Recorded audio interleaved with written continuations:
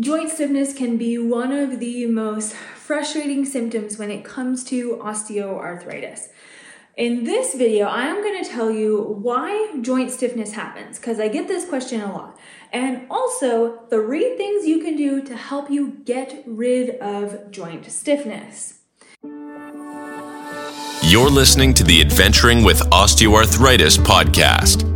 Do you want to learn how to live an active life with osteoarthritis? Hear inspiring stories from others just like you, and find out the best ways to naturally tackle joint pain. This podcast has you covered. There are so many possibilities that your healthcare provider may not be telling you about, and surgery isn't always the answer. This podcast is not medical advice. Now, here's your host, Doctor of Physical Therapy and Osteoarthritis Specialist, Alyssa Kewen. If we have not met before, my name's Alyssa. I'm a doctor of physical therapy, and I almost exclusively see people that have osteoarthritis. This channel is all about giving you an optimistic way to look at osteoarthritis, as well as promoting some positivity and sharing the most quality resources when it comes to osteoarthritis. Why does joint stiffness happen? So I came across this phenomenon and I wanted to share it with you that commonly describes how stiffness happens, and I think it's fairly easy to conceptualize. So if you think about things like melted butter or candle wax or just regular wax, say if you've ever dealt with like eyebrow wax or skin wax, with all of these things, as you heat them up or as you get them warm, the liquid then becomes thinner. It becomes more viscous. On the other hand, if you let it just sit at room temperature, not mixing it, not doing anything, it thickens. And if you think about your joint in the same aspect, so your joint has some fluid in it, and it has other structures that can become a little bit more viscous or a little bit thinner, easier to move as you're moving, as you're stirring the liquid, meaning as you're moving just in simple, gentle ways. It doesn't always have to be getting up and walking around. It really can just be sitting, extending your legs, or moving your ankles.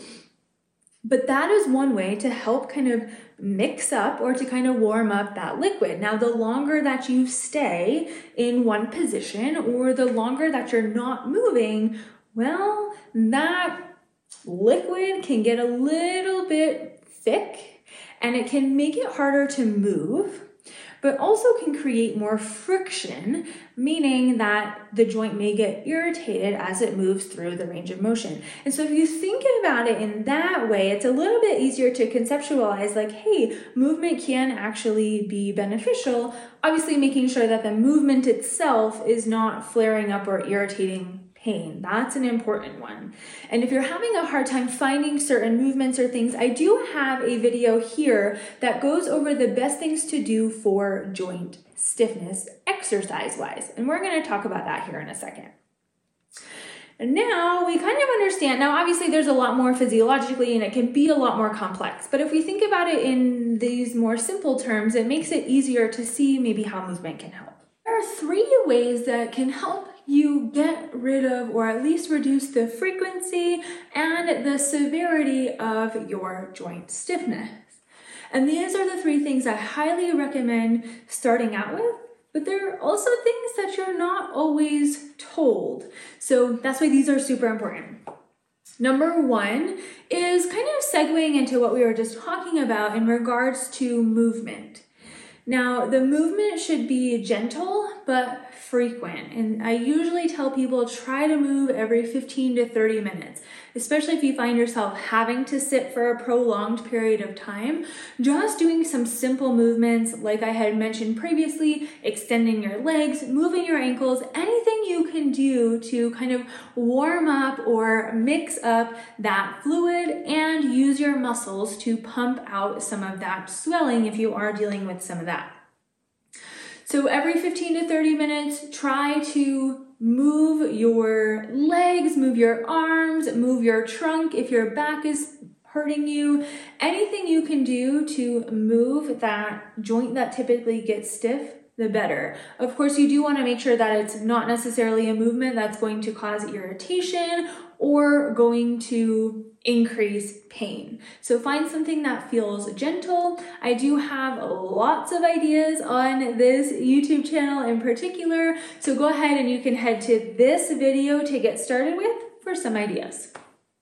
Number 2 is getting up and walking. And I know that you may think, okay, that would be great if I could do that every 15 to 30 minutes, but I usually don't necessarily have time to go out and do a walk every 30 minutes. You can actually do it also in a very, very small space. So say at a desk or at a couch or at a counter. You don't necessarily have to get up and go walk 1,000 steps. You can do simple things here, and this also is applicable if walking typically flares up your pain. One simple thing you can do is actually take the small space and just move in that space. So for example, taking steps sideways, take 3 to 4 steps sideways and 3 to 4 steps the other way, and continue with that for a couple of minutes. Again, making sure it's not flaring things up, but sideways typically feels a little better than some other movements.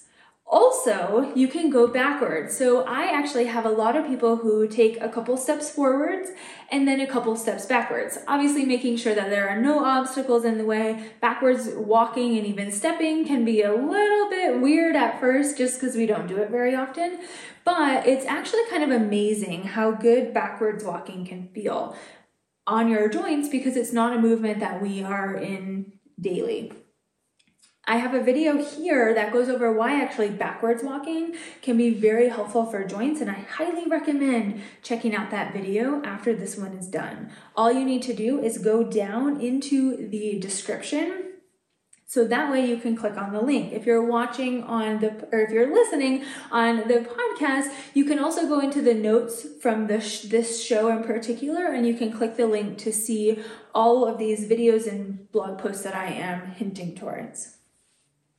So trying to move, whether it's actually going for a walk, incorporating some sideways and backwards, or just staying at your desk and staying in a small space and moving sideways and backwards.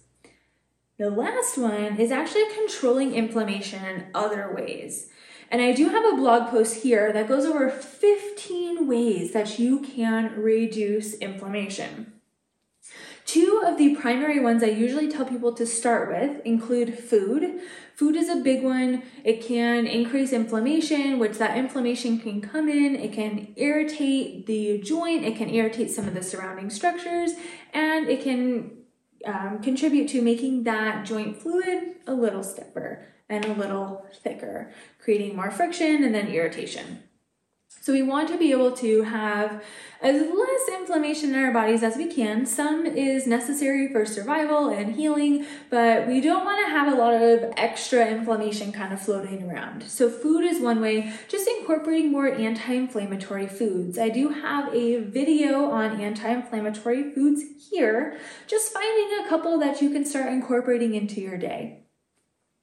Another one is actually hydration. And if we're sitting at a desk for a prolonged period of time, standing for a prolonged period of time, or if you're just engrossed in a project or something for work or something else, you tend to forget about water.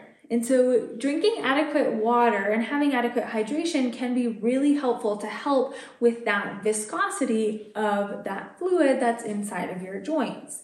Think about it, if you're not drinking enough water and you're a little dehydrated, your blood becomes a little thicker and that joint fluid becomes a little thicker as well. Think about like a sauce or something that has a thickening agent in it that just is kind of viscous, but it's still thicker, and so that can cause more friction. So we want to keep it thin, we want to keep it mobile, and one of the ways to do that is making sure you have adequate hydration. Typically, it's, trying to drink maybe 8 ounces of water an hour if you can. Sometimes people get those big water bottles. It really also depends on body weight too.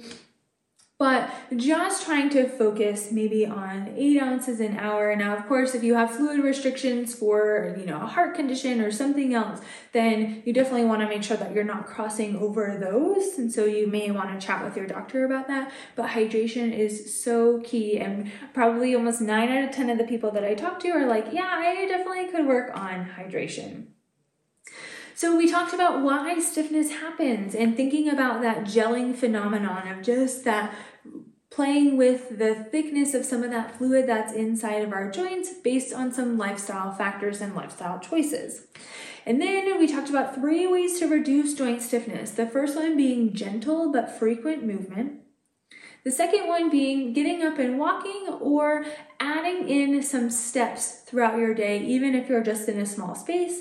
And then number 3 is finding ways that you can reduce inflammation in other capacities, whether that's hydration, whether that's food, or something else.